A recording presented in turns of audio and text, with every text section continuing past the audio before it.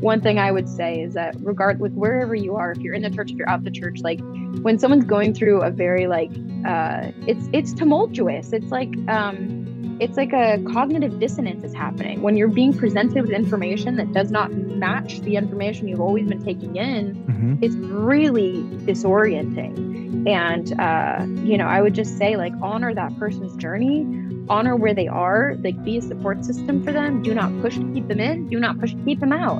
And, like, also let them know that your love for them is not dependent on what they believe or who they are or, like, where they, align with religiously. Like, it is that was like one of the hardest things for me, was just feeling like there were people that didn't view me the same because my beliefs changed, and it was like, whoa, that's crazy.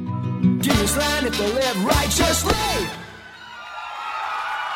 It is time for another episode of the Cultural Hall, and I am excited to introduce you to, I'm going to say friend, because I know that by the end of this, we'll be able to call ourselves friends. It's just acquaintances at this point. Texting buddies, my friend Kelsey Edwards, welcome in. Hello, thank you so much for having me. I'm excited to be here, and yes, we will be friends. Yeah, and it's I know that we really started talking about chatting a few months ago when I saw you crying online, and we'll get into that because I just was like, what is going on? But I think that I want to say that a few years ago, I made the initial reach out and was like, oh, you're a musician and here's the thing. And you're like, busy. We'll get back to this at another time. And now there's a whole other part of you and what makes up you and all those things that we'll certainly get into today. So I appreciate you finally making some time and me making some time, and the stars have aligned. Yeah, no, I'm excited about it too. I do remember that we connected a few years ago, although I can't remember. Yeah, I don't remember the details of it, but I'm very glad that we're able to talk about this now and that we've all been able to make the time for a great podcast experience. Yeah. So, I guess just lump to it because I feel like when I say, hey, I'm watching you cry online, people will listen to other parts of this story, but they're going to be in the back of their mind going, what was she crying about? What was this whole thing? Why is she crying? Yeah, let's jump to it. A couple months ago, maybe 3-4 months ago, just doing the thing that we all do, had my social media up, and I was like, oh no. And I don't even know you that well, but instantly I was like, oh, well, I hope everything is all right. What's going on? Tell me kind of what led up to that moment. Yes. Why was I crying on the internet? Great question. Yeah, a few months ago in October of 2022, I released a song called Life in a Box. And that song was kind of like my coming out, for lack of a better word, of leaving the church. It's a difficult thing to talk about because there's a lot of emotion. There's a lot of, feelings about it. It's an identity. I have lived my whole life as a very devout, strong member of the church. And so when I released that song, I think it was very difficult for a lot of people, which we'll get into. Mm-hmm. And there were some really positive feedback, and there was some really not so positive feedback. And a lot of people that were very hurt by my personal decisions and like confused by it and all of these things. And so some of them were very kind and some of them were not very kind. Mm-hmm. And I was really struggling for a few months there with some of the backlash that I was getting, with some of the ways that people were talking to me, some of the people that chose to leave my life as a result of me sharing that I had left the church. And it was really hard. It was really, really hard. I felt incredibly vulnerable and incredibly raw. It was already such a difficult thing for me to be open about. I didn't want to tell anybody. I almost didn't tell anybody, but I felt it wasn't in line with, like, it wouldn't have been, I wouldn't have had integrity. That's like struggling to find the right words. It would have been a lack of integrity if I had not told people like where I was at, because everyone knew me as one particular way. And I'm no longer that way. So I felt like it was important to share. And anyways, all that to say, that's why I was crying on the internet. Because now I feel bad. I feel bad that I framed you like this person that's just, crying. But it was, you could tell it was something that was truly impacting you very deeply and more on more than one occasion, that there was something that you were struggling through and working through. I want to give people a quick little sample of that song, Life in a Box. So maybe we'll do first verse and chorus. and Cool. then and we can talk about it. Obviously, we'll talk about where people can get it, but I think the lyrics are pretty spot on to the experience you were having. So let's play a little bit of that, and we'll come back. I'm really happy. Got people I love. Cool things keep happening in this city of luck. But I got a confession. I'm not going to church. Sometimes I drink coffee. I'm not reading a word.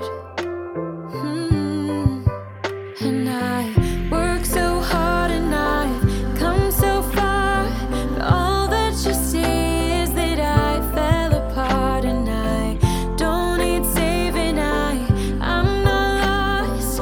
I'm just so tired of life in a box. And I hope someday you'll see me as I really am.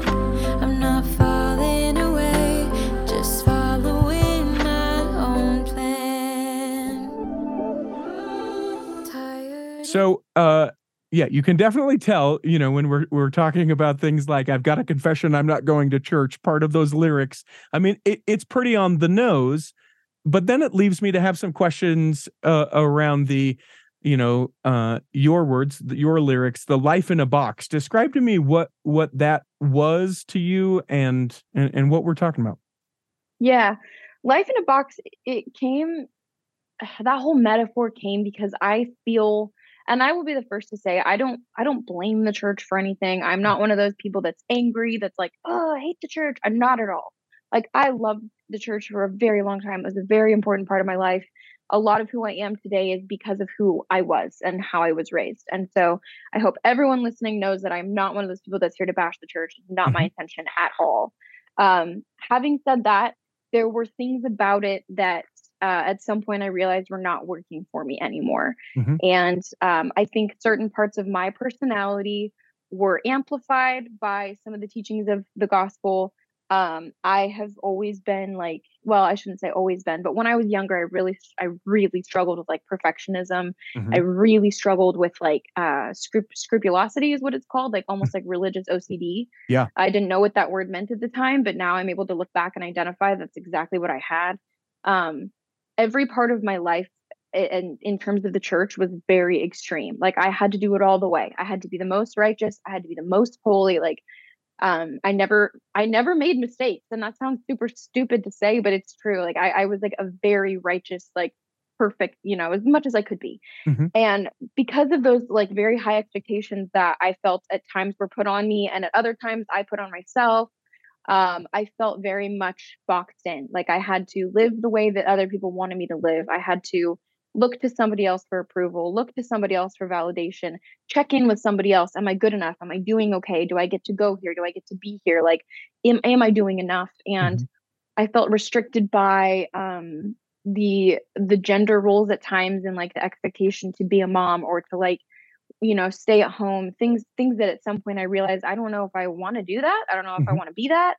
And so there was a lot of things with just like the expectations, the perfectionism, checking with everybody else if I was good enough, that I just felt like constantly like limited and restricted and boxed in, and like like it got to a point where I was like I can't do this anymore. Like I don't know. I just, yeah, I feel like I'm in a box, and I feel like I've lived my whole life in a box of people's expectations. And that's kind of, yeah, the best analogy that I was able to come up with was just feeling boxed in. It So sounds exhausting. yeah, it was. Yeah. It was. I mean, when you consider, I mean, life, I think just in general, right? If we really look at it, like sometimes life just can feel exhausting, right? From the expectations to the things that we literally have to do just to be able to continue to live, to the chores, to the this, to the errands and all that. And then you add that extra level of like, oh, I'm expected to do this, or a woman in this faith, has this expectation of what she'll do. A man is expected to do these things, and everything like that. And it does just sort of scream a lot and exhausting. Mhm. What do you think it was that made you sort of get off the wheel or like stop spinning? Because there's a lot of people who they see it, they observe it, they're exhausted. They also can even recognize maybe within themselves some level of scrupulosity or like OCD behavior religiously, but they can't seem to step off the wheel. What do you think it was that allowed you to go, hold on, different ride? Let's get out. Yeah. Let's step off this. Yeah. And again, I feel I want to reiterate that as I'm like being very open about my transition and my journey, I want to make sure no one feels threatened. I'm not trying to call anyone else's beliefs into question. I just want to share that this is my current belief, and this is how I feel about the world now, and this is what didn't work for me. So yeah, I just want to be very respectful, because I know there's many people listening that are still very faithful, and that's totally cool. For me, one of the biggest like shifts that happened for me, I was, like I said, I was very faithful, very like devoted. I like served a mission. I was a trainer, a training leader, a sister training leader, which means I was a leader in the mission for like half of my mission. I like went to BYU. I was a Relief Society president. I don't say any of that to brag, but just to give you some context as to like where I was within the context of the gospel. And things started to rattle me a little bit on my mission. There were some experiences that I had where I started to question some of the doctrines of the church, and I ran into some people that like I just started to question, like, wait a second, I'm telling these people that this is the only way they can be happy, that their truest form of happiness lies within the gospel and the restored gospel of Jesus Christ. And yet I'm looking at these people and they seem really genuinely happy. I'm feeling like conflicted, like I don't know that I really can add anything else to their life. There's a bunch of experiences like that. People, not wanting the Book of Mormon because they were feeling very confident with the Bible, and then me being able to observe their life and see like, actually they are doing pretty good and they are happy. I had taught somebody on my mission, and I was telling her about like the plan of salvation. I was telling her about baptisms for the dead, sealings, and all of these things that we do for people that, so that they can be with their families forever. And she was very confused, and she looked at me and she was like, I don't know why you would think I need any of that. Like, I believe in a God that's going to let me be with my family anyways after this life. Like, why would I need a temple? Why would I need this? Why would I need that? Like, I don't believe in a God that separates families after they die. And I was like, oh, never thought of it that way before. Like, I guess that's true. If you believe in a God that allows families to be together, then I guess the whole temple ceiling thing is maybe not as necessary. So there are things like that some of my beliefs started to get called into question. And I was a missionary, so I was like very devout, and I was like, that's okay. Turn to preach my gospel, turn to the scriptures, talk to my mission president, rely on my faith, doubt your doubts before you doubt your faith, all of these things. But those questions kind of lived in the back of my mind. People having miracles, whether fake or whether real, it doesn't really matter. I mean, but like having miracles being performed in certain churches without the power of the priesthood. And I was like, what? Like, that's not possible. So either that's fake or miracles are possible without the priesthood. And then I'd be like, that's okay. God recognizes faith, like faith of all kinds is valuable, even if it doesn't have the priesthood. So I'm trying to like explain these things to myself, but at the same time, my beliefs are like, wait, what? And then after that point, maybe like a couple of years, it must have been like 5 years later, I got home from my mission at the end of 2014. And then I went to Europe on a backpacking trip in 2017. And the things that had been kind of like growing under the surface, some of those questions and thoughts were really amplified when I went on this backpacking trip. And I had so much freedom and so much space to just explore the world and see things around me. And at this point, I'm about 22 and 23 maybe. And I just was like, I feel like I've been living in a bubble, and a bubble of my beliefs, a bubble of my identity. And I was put in a completely different continent, in a completely different country where people almost didn't even believe in God. And again, some of those questions started coming back up. Like, I've always believed that people that don't have God in their life, people that don't have the fullness of the restored gospel in their life, cannot be truly happy. Like, they have a form of happiness. It's not the full happiness. And then I would like observe these people and these little families. And we stayed with this family in Amsterdam, or near Amsterdam. And I just remember watching them. We were on a bike ride, and I was just like, that is joy. Like, these people are happy. They're so happy. I don't understand. How can they be this happy when they don't have what I have?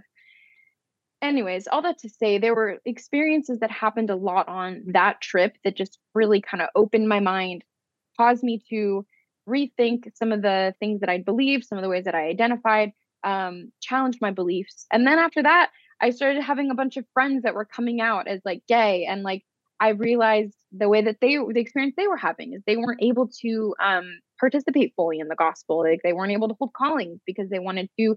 One of my friends wanted to date a man, so he wasn't able to hold a calling. He wasn't able to go to the temple. He wasn't able to like, participate fully in the gospel. And I really struggled with that. I was like, I don't know if I believe that. Like, I don't know if I believe in a God that doesn't let his children participate fully in his gospel just because of who they love. So there were so many things that just kind of started building up over the years, and it was Mhm. a very long process. Like it was not overnight. I first started having questions in like 2013. I wouldn't say I officially like left the church until like 2019. So that's like a pretty long stretch of like years. Granted, it's my whole life up until that point. I was 25 when I finally was like, okay, so 25 years of going to church and learning and programming and conditioning and all of these beliefs that I had created. It took about 6 years for me to really be able to dismantle them and be like, okay, I think I need to try something else. So anyway, sorry, that was a very long tangent, but there's a lot. Yeah, no, I mean, it is a process, and one that I mean, there's some part of it that seems like it would be really scary because Yes. you've believed a way, and this is the way, and there is no other way, and then to go, but what if there is? Yeah. I think that there are probably people that are listening to this whom feel very similarly, if not to one of the things that you just expressed, to many of the things that you just expressed, but because they don't know what the other side looks like or some level of fear, they just kind of, we talk within the church about putting it on the shelf. You said it was sort of in the back of your mind. We put it up on the shelf and we go, you know what? I'll figure that out later. Mm-hmm. Just because they can't imagine what a life would be like, or because of the experiences that have been positive that they've had within the church, the idea of stepping away feels to negate all of those experiences. So was it scary? Talk to me about that. So scary. Yeah, it was very scary because I mean, to be fair, I think like you said, we are taught to fear that a little bit. Like the church is safe, and it is. The church is a community. It's love, it's home. It's when you've been raised in the church, it is all you've ever known. I've spent every single Sunday of my life at church for 3 hours, and I know it's two now, but Mhm. at the time for me it was 3 hours, every 6 months I'm watching General Conference. Like it's an identity. It was like completely who I was.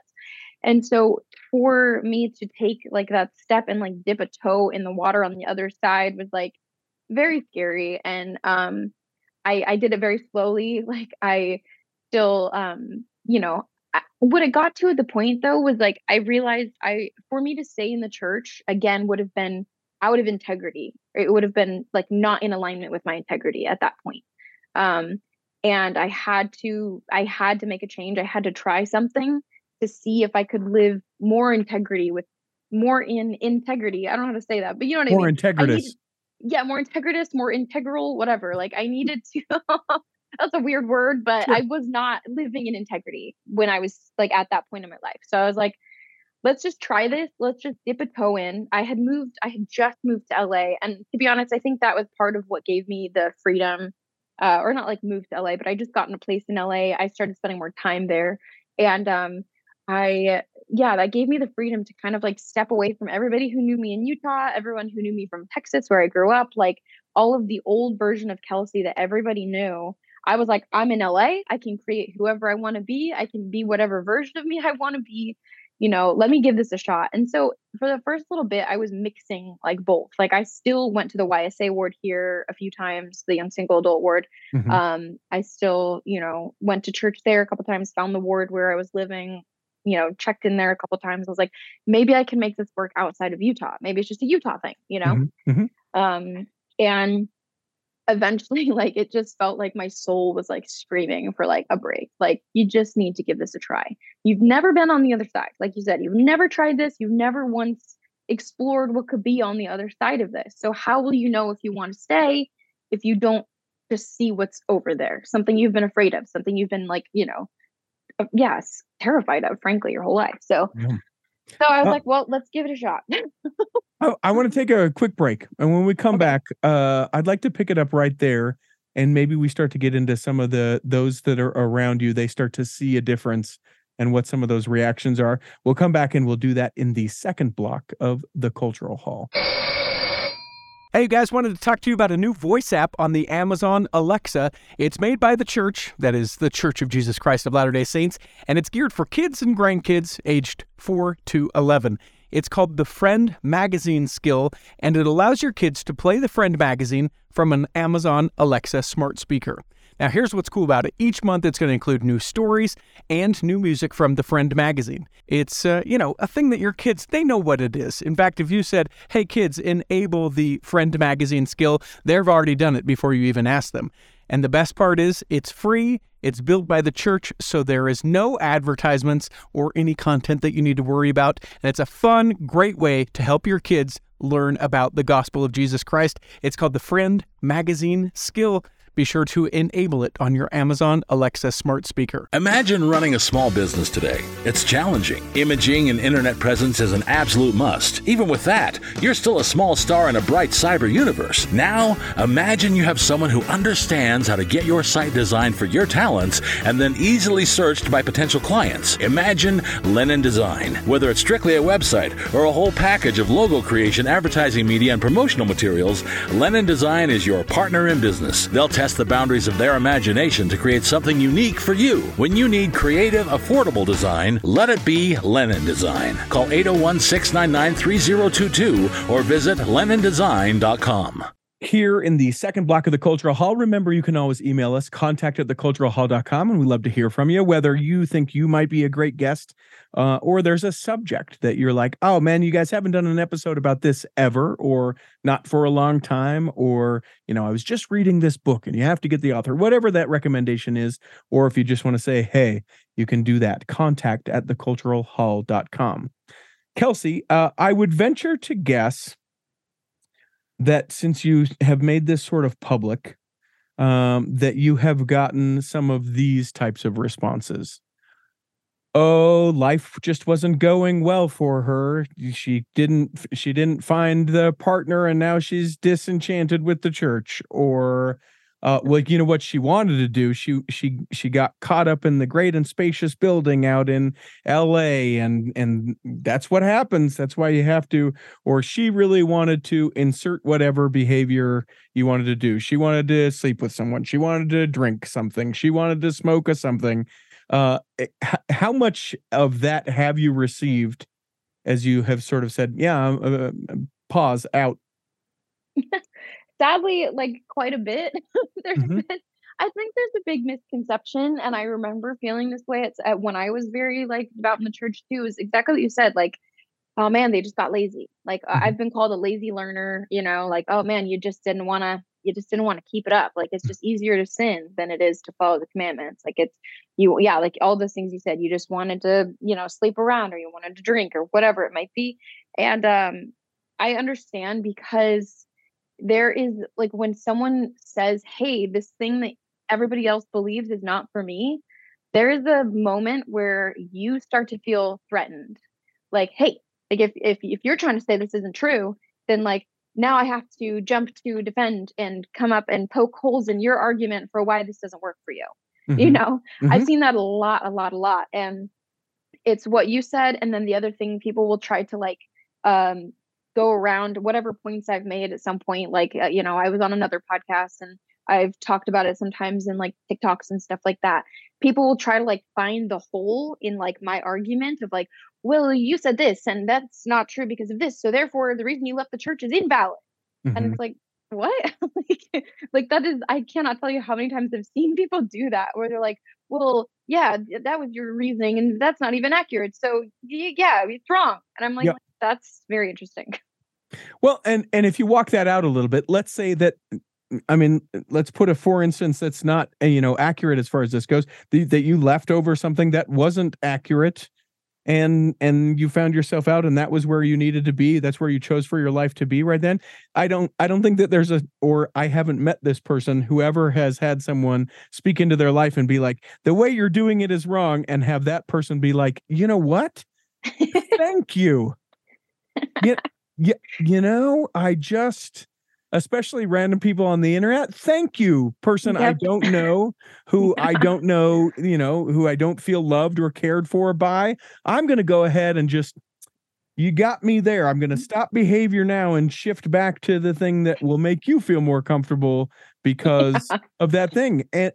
And so that's what I think is so interesting, because it isn't about a right or a wrong or about anything like that. And one step further, the thing that drives me crazy is within the church, we believe that God can witness to people the truthfulness of things, right? I mean, you remember that you taught that. I mean, that's the premise of everything. Joseph Smith, all the things. And yet, if someone says, "I'm just going to take a break, I'm going to step away, or this thing isn't for me," somehow we feel threatened by that, where it almost is a test of our faith, where it's like, listen, if it's true, don't worry about it. God will sort that out. Yep.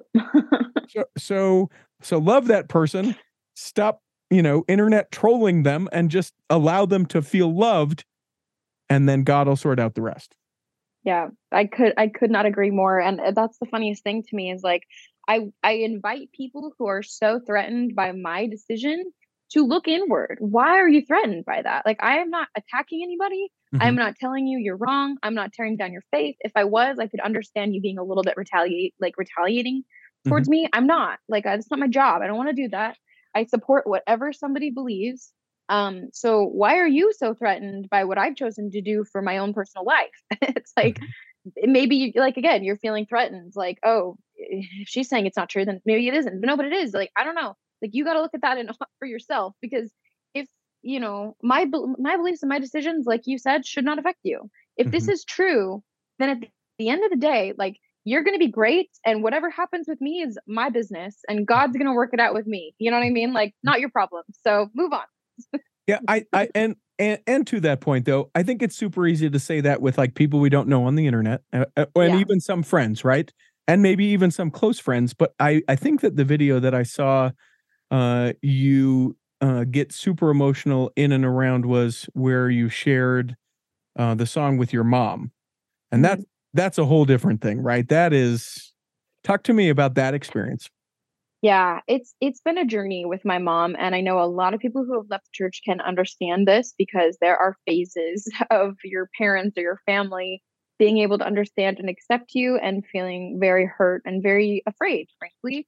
I know my mom's biggest thing at the start was, hey, if you're not living the temple covenants, if you're not honoring your covenants, and if you're not, being the version of yourself that you need to be in the celestial kingdom with us, you're not going to be with us. And that, like, really scared her, was like, I'm going to be here and I don't know where you're going to be. And I understand that fear from that place of belief. Like, that is her belief, And so I tried to sympathize with that and understand, like, she's afraid of not being with me in the next life. Like, that's coming from a place of love. And, at the same time, like, I am asking for you to accept, like, who I am, and like the version of me that I am, and what I'm choosing. And so we've come to a space now where we've been able to say, like, hey, we may not agree on everything, but like, I am asking you to honor who I am and what I believe, and I will do the same for you. So, just as much as I want her to accept the choices that I've made and the version of me that I am, it is so important for me to do the same for her, like honoring her beliefs, honoring what she cares about. I asked her, like, hey, how was your lesson on Sunday? How did your talk go? Like, what did you talk about? She'll tell me about her lesson and the scriptures and everything like that. And it's never in like a pushing way. It's simply about sharing what she did that day, the same way that I'll share, like, cool, on Sunday, I went on a hike and then I took a yoga class. And, it's like, I'm not trying to tell you this is how you should spend your Sundays. I'm just saying this is what I did, So we've come to a space now of like acceptance. But yeah, me showing that song to her in that video was actually the first time she'd ever heard the song. And it was, it was very emotional. You can see in the video, I was so scared. I was so nervous. I was like, oh my gosh, like, what is she going to say? What is she going to think? This is after we've already come to some like acceptance with each other. But it was still vulnerable, for me. And a lot of the song is written to her, especially the bridge. There's a part where it's like, I hate my friends to be different. There's a bullet. Did I break all the branches on our family tree? And I want you to be proud. I know God still loves me. I hate that my freedom is making you cry. Like that section is to my mom. Like I want you to be proud. I want to make her proud. So anyways, we were crying and it was it's on the internet. You can see it, but it's better now. So yeah, and a technical thing. There'll be a link to that in the show notes so people can go and kind of see that. It takes a hard way to get to it, but you talk about the personal integrity and sometimes if we can kind of remove ourselves from like how we think other people should live, I think that as a fundamental, and I don't want to put words into your mom's mouth, but I think most parents want their kids to be integritous people, right? Mm-hmm. And so, the converse of that is if you went to your mom and you're like, listen, I'm not living who I am. This feels super inauthentic. I don't have the passion for it. I don't really believe it, but I'm going through the motions. Similarly, I can't imagine that your mom would be like, cool, well, good, keep it up. Cause I want to make sure, like that. Yeah. And put in that way, it sounds silly, right? It's why you're laughing. But I really do think that there is some empathy that can grow out of, well, would you want to live something in a way that felt disingenuous to how you felt? No, you wouldn't. So why would you want someone else to do that? Exactly. Yeah. Yeah. No, and I think that's a really perfect way to put it. And I think that's the conclusion that she's been able to come to. I am sure there's still part of her that feels sadness over it, which is natural. But she does a really good job now at like honoring who I am. She doesn't care like if I talk about what I did on a Sunday or if like I used to like if I would go to a bar with my friends, I used to like hide that and be like, oh yeah, we went out to dinner. I didn't want her to know like I was at a bar. And now I'm like, yeah, no, we went to a bar, we had a glass of wine, not a big deal, and she's like, oh, cool. And she's so sweet. Actually, I used to be really anxious about like anytime I would drink coffee. I would never want to drink coffee in front of her. If I was ever at home and I got a latte, I would throw the cup away before I came home. So I was like, Mom can't see that I had coffee. And for Christmas last year, the year before last, she actually bought like a Keurig coffee machine for the house in Utah, which is like so sweet. And I literally cried. I was like, wow, like that was like to me a sign of like, hey, you don't have to hide. Like I accept you fully for who you are. And that really meant a lot to me. So well, and it's a deep kind of love that sort of goes along with it, right? Accepting someone for who and where they're at. Always. Yeah. It doesn't mean that they have to be. That's the part where we miss it so much is if I say it's great for you that you've done that somehow that speaks to my faith, right. And it doesn't. I can have all of the empathy in the world and feel differently than you. And it doesn't mean that you're right or I'm right or you're wrong or I'm wrong. But where we get so tripped up is where it's like, I can't do that because I feel threatened if I do that to you. Yeah, so, that's so true. Let me ask you about other family. Any other family sort of reactions worth noting? Honestly, not so much. My family has been the least of the challenges here. Both of my brothers have actually also left the church. We all kind of left around the same time. And that was a gift that I did not know. We didn't ever talk about it, which is so funny. But like, neither of us were like, hey, are you you too? Yeah, no, it wasn't like that. It was just like, hey, I'm out. Hey, me too. Wait, I've been struggling too. Like, and so all my brothers and I were like each other's rock. Like it was such a gift to like be able to have them to rely on. And then my mom, obviously, that was a challenge. My parents are divorced. My dad left the church a very long time ago. So he wasn't, it wasn't a thing with him. And, all of my extended family has been pretty supportive. I know it's hard on my grandma. I only have like one living grandparent left. And she was like a little like, oh, well, I'm grateful for you and I love you and whatever makes you happy.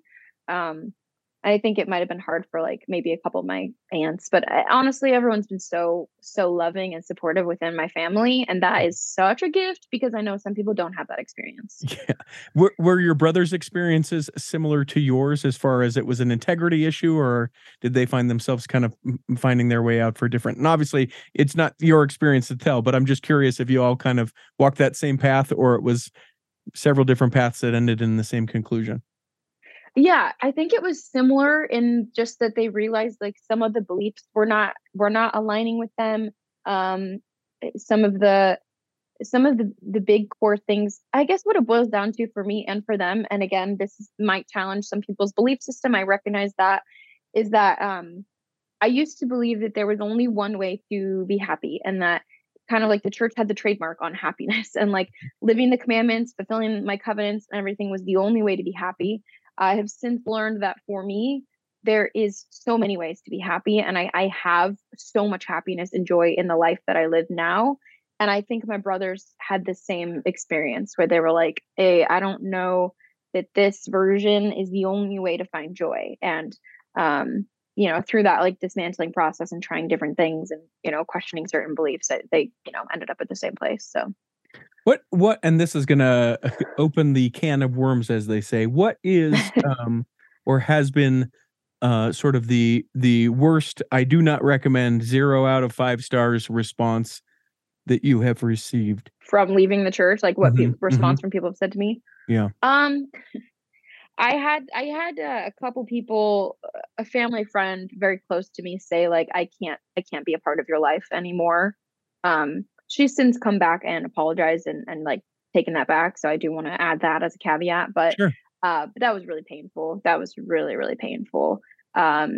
I And had, let me ask you about, and again, it's probably her experience, and maybe that would be an interesting kind of side episode to this whole thing. But what do you, so as I've had the opportunity recently to kind of study a little bit more about boundaries, like I can sort of respect someone kind of who says, listen, for what I need, I'm going to need to not have you be a part of my life. I don't like it. I don't necessarily agree with it, but at least I can say, oh, that person is aware of what they need and be able to walk it out and do that. Mm. When she came back to you and was like, hey, what changed for her, or what changed with you that allowed that to be possible? I think a big thing for her, and I don't know if she's listening to this, but if she is, hello, I love you.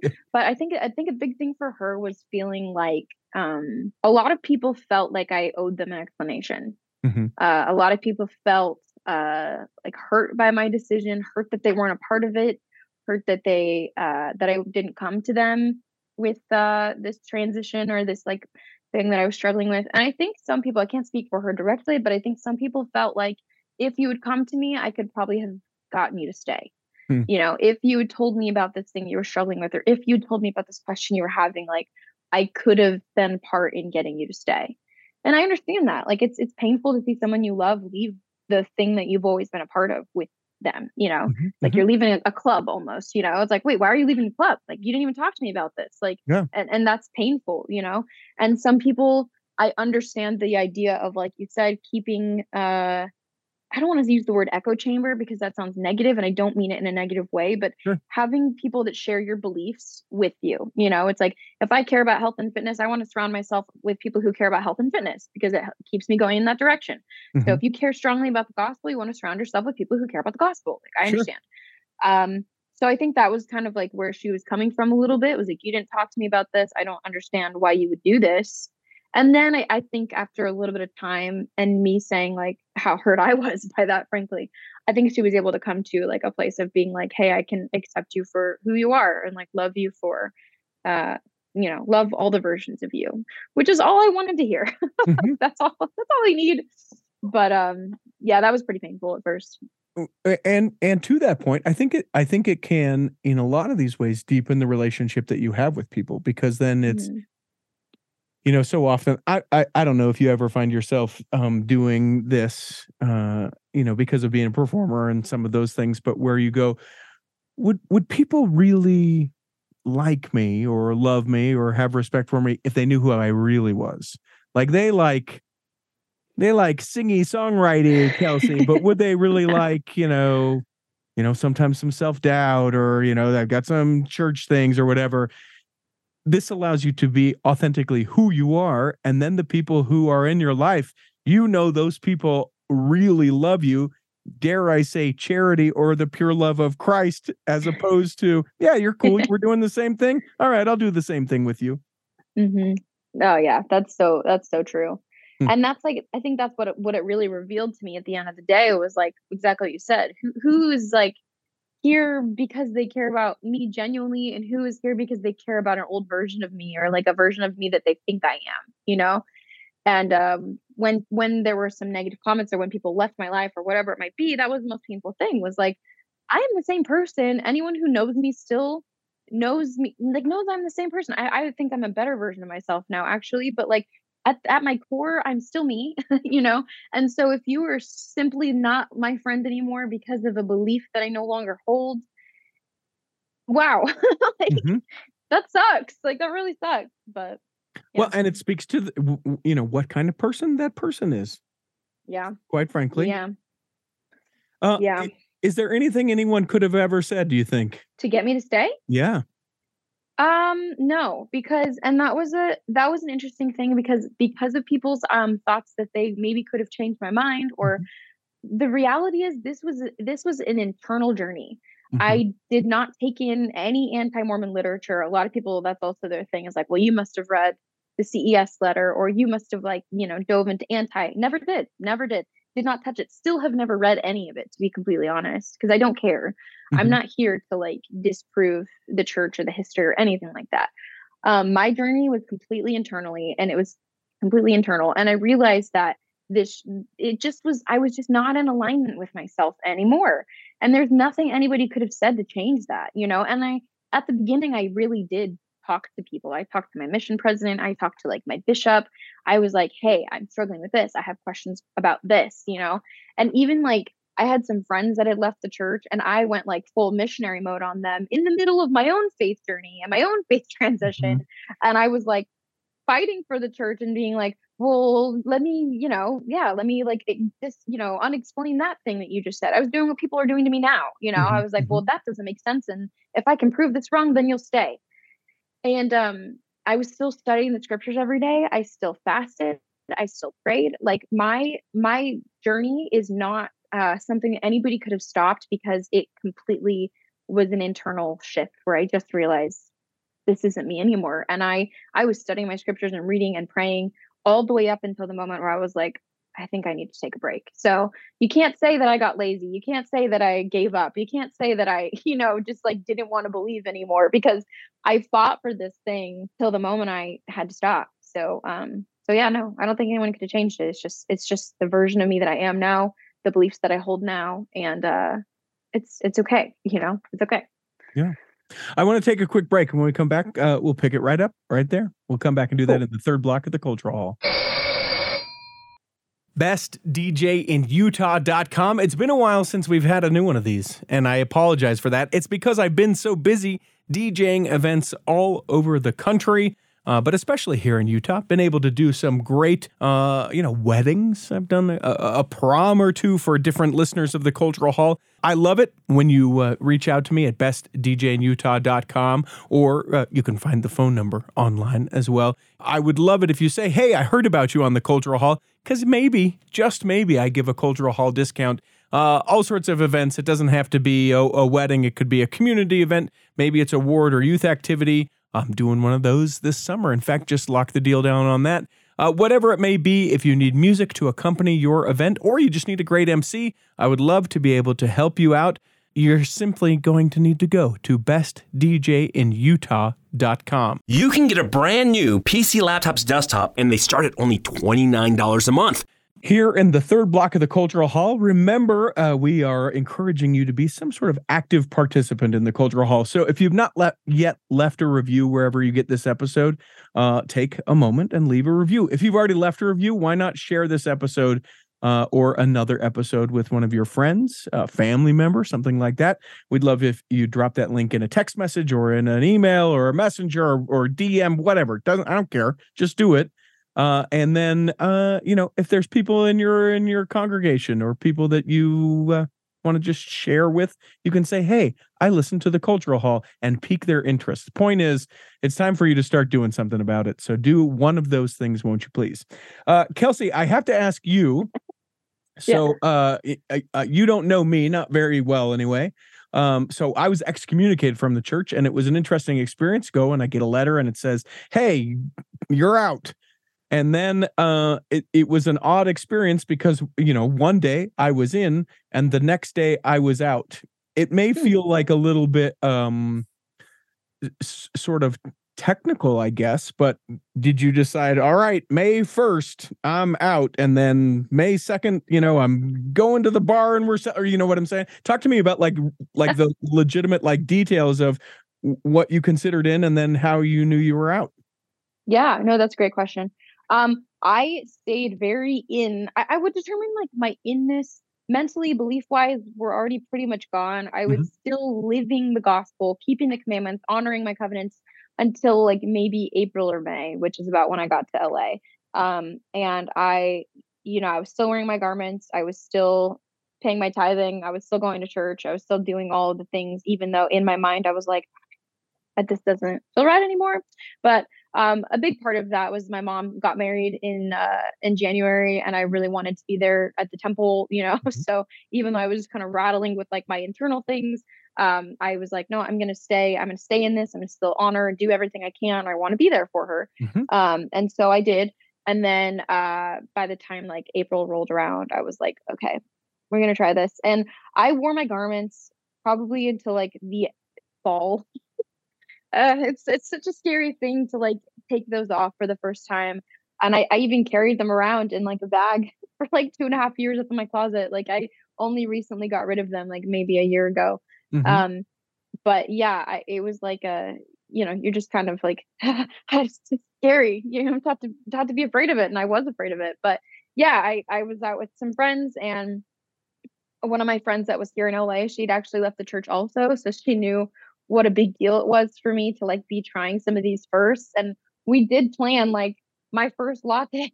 Like we like showed up at like this little coffee shop in North Hollywood, and she was like, okay. And I was like, I don't know what to do. I don't know what to order. I've never done this before. Like, what am I going to like? What if I hate it? And she's like, let's just start with a vanilla latte, which for those of you that are unfamiliar with coffee, it's just like a little bit of like espresso and then like a lot of like milk and sugar. So it's like a very palatable version of coffee. And I was like, it took me a minute, but I tried it and I was like, okay, yeah, this is good. I could, yeah, whatever. So that happened. And then maybe a couple weeks later, we went to a little bar, and she helped me order like my first little fruity cocktail. And, I tried that. And, this was all a part of like the dipping the toe in the water of like not going to church and like, trying some of the things that I have always been taught to fear, and just experimenting. Not going to church was weird for me at first. I didn't talk about this, but I was going to the LDS church, the YSA ward, and then I started trying to like, well, maybe if I go to like some non-denominational churches, because church is such a habit for me at this point, I don't know how to let go of it. So then I started going to like some non-denominational churches in Hollywood and like all around LA. And I was like, let me try this. And they're like giving me Bibles and like being so kind and welcoming. And I was like, this still just doesn't feel right. I think in my soul of souls, I know I just got to take a break. I just need to like, put a break on and like find myself outside of any of this. And so that kind of continued on. And I did. I think the biggest thing was stopping going to church for me to have that space and that freedom to explore. And I learned that all of the things that I had been afraid of my whole life were actually like not anything I needed to be afraid of. And again, I know that challenges some people's beliefs. That's okay. For me personally, that was my journey, was that I learned that the things I was afraid of were actually not that big and scary at all. So yeah. So what then? I guess I don't know. Did you have your records removed from the church? No, my records are still in the church, which Okay. is it's also interesting because I've had people be like, "Oh, well, your records are still in the church, so you're still technically a member of the church." Like, I'm like, okay, yeah, sure. Like, I mean, yeah, I guess. What do you want to call me, inactive? I don't know. I don't identify with the church anymore. I don't consider myself a member, but like, yes, my records are still legally within the church. Yeah. Yeah. So I guess I just wonder, like, to push just a little bit more on this, was it like when you were like, okay, I'm not doing the garment thing anymore? Was that when you thought, hey, I'm done? Or when you didn't go to church anymore?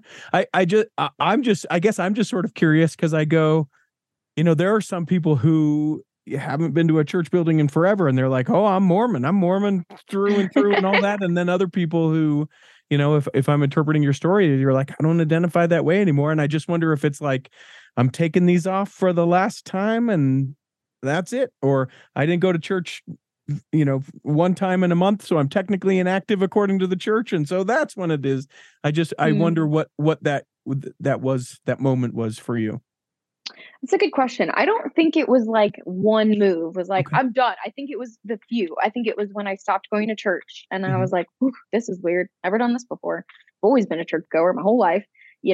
I stopped regularly reading my scriptures around that point too. I stopped, but again, it's like a lot of people will say like, oh, well, it's because you stopped going to church, or it's because you stopped reading. It's because you stopped praying.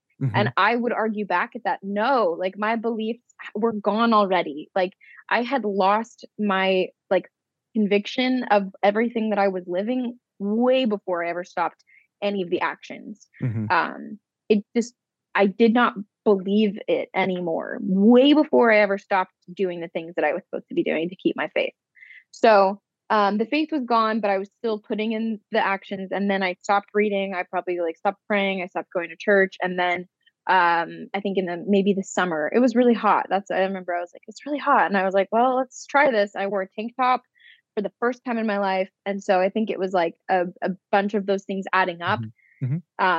That maybe the garments were the final thing, but like again, I remember, I think that was probably the final thing. But it's hard to pinpoint it to any one thing because this is my whole life we're talking about. Sure. It's 25 years of an identity and a belief system.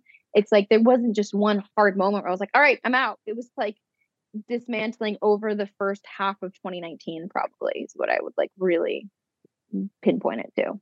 Well, and there are the people that are listening to this and yelling, I'm sure, that are saying, and it's, you still have, decades of years, right? So you'll listen to this again in the future and be like, oh, that's where I was then, and this is where I am now. And there's so much that existed between then and now. Do you think, and you probably got this question before, do you think that you could see yourself ever coming back? People do ask me that. I honestly, no. And that again hurts people. I understand. Sure. But to give you some context of like, I generally what I believe now is, and you can disagree with me, I believe that like we are each capable of finding happiness. Like your happiness and whatever you believe in and have chosen it makes you happy is wonderful and beautiful. And for a lot of the people, the gospel is happiness for them. I now believe that like I can find happiness in a lot of ways, and I have found it. And I am truly, genuinely, this is hard for people to hear. I am much happier now than I ever was when I was like very devout in the church. And it's okay if that's not your story. If the happiest version of you is the version of you that is living the gospel, honoring your covenants and keeping the commandments and going to the temple, if that's the happiest version of you, keep being happy, please. Like do your happy, the happiest version of me is doing what I'm doing now. And I feel much more free, much more authentic, much more in alignment. I truly like, I have never been so like happy right now. And so I cannot ever see myself going back to a less happy version of me because those things did not make me as happy as I am currently. And I still like have a belief in a higher power. I don't identify God as the same way that I used to. The God that I believe in now is very different than the God I used to believe in. But I believe that there is a higher power. I believe that there's a source. I believe that there's a God. I'm much more like spiritual in my belief in the universe and like all of these things. And there's just so much more freedom and so much more authenticity in who I am now that I don't ever, I have no desire to go back to the other version of me where I felt restricted, boxed in, and confined. That's just me, Sure. Just me. Let me ask you this. There are likely people listening that know someone who is, experiencing a faith transition, experiencing a faith crisis, comes to them with questions, comes with them with concerns, doesn't feel like they're authentic, all the things, or some portion of all of the things like what we've talked about. What advice would you give that person listening to this to be able to love and to care for that person that's coming to them? Yeah. Well, I can say one of the most important things is when I was going through that transition, and anyone that I chose to talk to, it was so important to me to not feel pressured either way. I had a couple friends that had left the church, and I didn't really go to them because I didn't want them to push me out. And I had a couple friends that were still very devout in the church, and I didn't go to them either because I didn't want them to push to keep me in. I was like, this is internal. Like, so I went to some people who were very neutral. And anyone I talked to, I was like, I need neutral ground here. Like, I need to be able to have someone to bounce off this thought, this opinion, without feeling like you're saying, yeah, life is way good out here. Or like, no, like the gospel, the scriptures, the Book of Mormon, I was like, I don't want any of it. I need a sounding board for my thoughts and my feelings. So that would be like one thing I would say, is that like wherever you are, if you're in the church, if you're out the church, like when someone's going through a very like it's tumultuous. It's like a cognitive dissonance is happening when you're being presented with information that does not match the information you've always been taking in. It's really disorienting. And I would just say, like, honor that person's journey, honor where they are, like be a support system for them. Do not push to keep them in, do not push to keep them out. And like also let them know that your love for them is not dependent on what they believe or who they are or like where they, align with religiously. Like it is that was like one of the hardest things for me, was just feeling like there were people that, didn't view me the same because my beliefs changed. And it was like, whoa, that's crazy. So you can do a lot of good by letting people know, like, hey, it doesn't matter what you believe. Doesn't matter where you stand. I love you. I'm here for you. And if this is a path you've chosen, and I support your happiness fully. That's all I want to hear people say, is like, I support whatever makes you happy. And I say the same. I support whatever makes you happy, Do you find that people kind of want to talk to you about it, but don't know how? Yeah. Especially like my friends that are in the church still, and a lot of them felt very confused, and a lot of them wanted details. And I get it. Like, I wanted to know too at a time when I would see my friends leave the church. They'd be like, whoa, what's going on? Like, well, how did this happen? How did you get here? Especially when all of this first came out, I had a lot of friends asking me for the details. And I told everyone who asked me, hey, I understand why you're interested. I want to remind you that faith is a personal thing. Faith is a personal journey. I have been on a personal journey, and I am not at this time feeling inclined to share the details of my journey with anybody. And all I would like is for your support. And that was hard for some of them, for sure. I think a lot of people wanted to know, like, what was it? What did it? What changed it? And I just was like, hey, faith is personal. Just, we've been taught that, like, if somebody else's testimony and somebody else's faith is everybody else's business. And it's not. It's really not your business, How much do you think of that as just that sort of innate human curiosity where it's like, oh, I wonder? And how much do you think it is like, oh, I want to know what she did so that I don't do it, so that I don't find myself in that same situation? I think, maybe more of that applies, and maybe you don't know, but if you had to speculate in the times that you asked from people that had left, what was your reason in asking? Probably 50-50. Yeah. Part of it was, like you said, the genuine curiosity. It's like anytime you hear about like an accident on the freeway, you're like, well, what happened? How did the accident happen? Like, you want to know the details. That's like a human thing. And then a part of it is also, like you said, like, how can I keep this from happening to myself? Or a lot of times, again, what I said earlier, the question comes because if I can disprove your reason for leaving, then that makes your whole story and your whole reasoning behind leaving invalid, and the church is true. And it's, it's like coming to that, like, oh, well, you're questioning this, but if I can make you wrong, then I'm right. And this is still true. So, and yeah, I get it. So it's an interesting thing with your song, because songs, works of art, I have heard described as sort of living, breathing things, in that when you wrote it, you were at a particular part in your life and it meant something then. Yep. Some time has passed, and that song still exists now, and I would imagine that some things have changed or have grown. What has changed for you with that particular song since first writing it to then sharing it to where it is today? It's a great question. I mean, yeah, I was terrified to share that song. I wrote it. I was on the plane to Singapore for a gala for this social media thing that I was doing, and I was performing there. I was like, wow, what is my life? Like that everything is really going well for me right now. Like I was making a lot of money. Like I was the more money than I'd ever made before. I was like traveling, all expenses paid, on a really nice flight to Singapore where I was going to perform for a gala for people all over the world. Like I was like, wow. And then I was going to go on a solo trip to Australia after that. I was like, everything is really going my way right now. Mm-hmm. And then I started thinking, I was like, but this would be really hard for somebody to accept that's within the church, because there's kind of a belief that like things really go your way and you're like the ultimate version of your happiness and everything when you're living the gospel. And yet I'm not doing any of that. And everything is really working out for me right now. So that's kind of like what prompted it. I was like on a very long flight. I listened to this song by Sasha Sloan that it was like, it's called Thank God. And I was like, she's kind of talking about the same thing. Like I'm what you'd call a sinner now, you know, but I'm still a good person. And I was like, well, that feels really, really in alignment with how I'm feeling right now, which is like a lot of people would say that the way I'm living my life, I'm wearing a dress that you can't wear garments. I'm not wearing my garments. I'm not honoring my covenants. I'm, you know, whatever. And a lot of people would consider me like a sinner or like less worthy than I used to be. So that kind of is what prompted that whole thing. And then I sat on that song. That was that was the beginning of 2020. It was right before the pandemic. I did not release the song until October of 2022.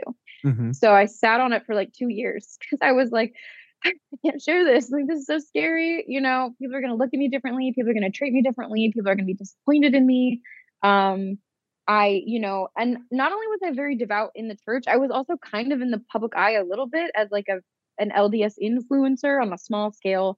You know, I did projects with the church. I worked on like the world campaigns. Like I hosted, I was part of a podcast host for like a missionary podcast.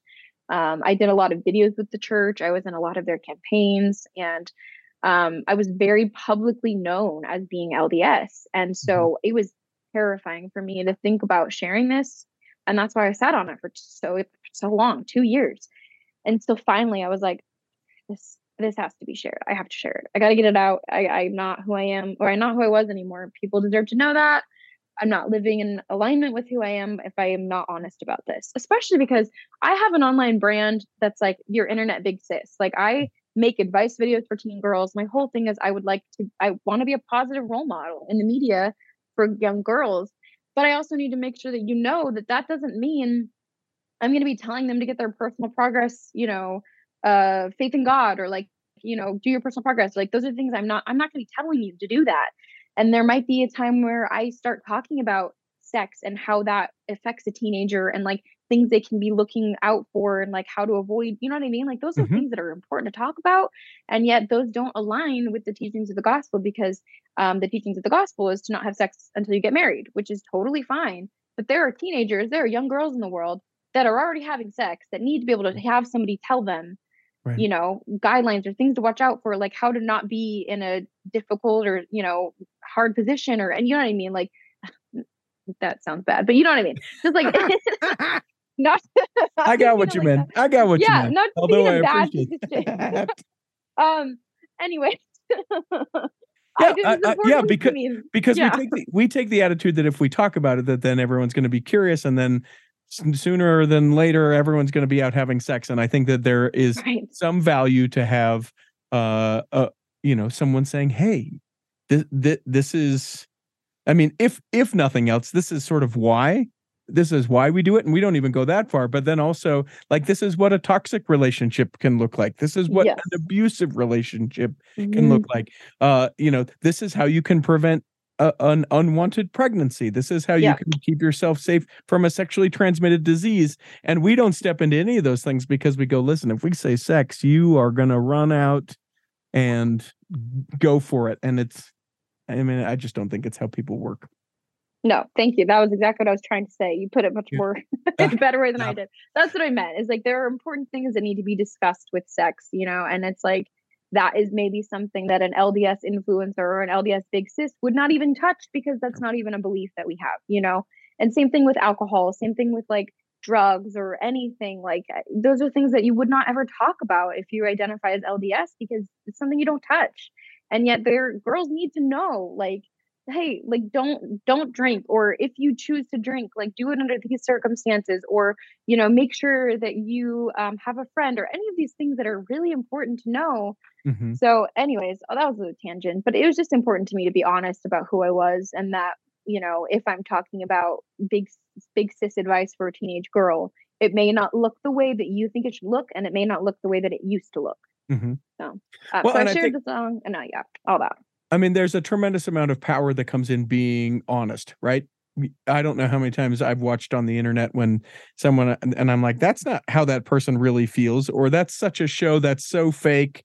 I can't believe that. And so you have that, like, that trust, that integrity, that authenticity, which is a buzzword that I hate so much, but it really is. Like, I can tell when someone is being honest and lives according to what they're saying. And then I can tell when they're telling me the things so that they can have a hashtag paid ad and they want to make some money by it, and that, and, Yeah. and teenagers, especially, they sniff that out pretty quick. I have to say that, it's admirable the amount of courage, I think that it takes to do something different in general, whether that's someone who is raised in a particular faith and then converts and finds himself within the walls of the LDS Church. And I think it's equally as courageous and life-changing and all of those things for someone who has been within the church and then finds themselves without the church. And I know without a question that people listening to this have appreciated your willingness to be authentic, to be able to be courageous, to talk about the experiences that you've had, and that it will improve the situation for those people who took to heart the things that you said, and to truly just love the people in their life, be able to hear what they're going through and let them know, what, yeah, that would be hard. And it doesn't have to be, but did you read? But did you go? Did you think about? Have you fasted this? It's just, that's hard. And I'm here and whatever I can do. And I love you still the same. There is a question that we ask everyone who steps into the cultural hall. And I would ask it of you. You get to interpret it however you'd like. But the question remains is, what is your favorite part of your faith? I like that.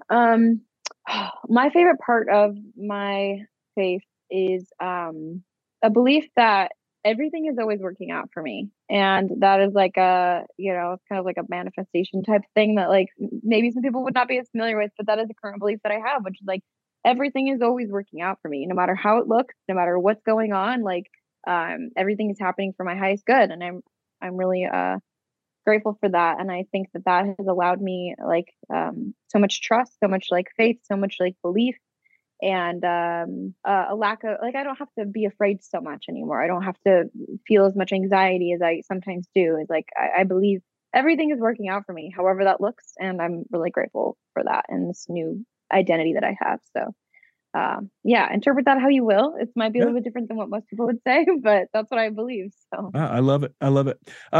Kelsey, we hope that this episode has nourished and strengthened your body, that if you're not healthy enough to listen this week, that you'll be healthy enough to listen next week, and that when the time comes, you will be able to travel home in safety. All of the links of all of the different things that we talked about will be available in the show notes, including the video with Kelsey and her mom, a link to purchase her song, Why Don't Ya, and be able to listen to it in its entirety. And in the meantime, Chris at Alpine Lakes Travel, Rick McGee, Debbie Wanless, and Chocolate Cake Bites Podcast will be saving a seat for you on the back row of the Cultural Hall. Save me a seat, it's sure to be neat on the back row.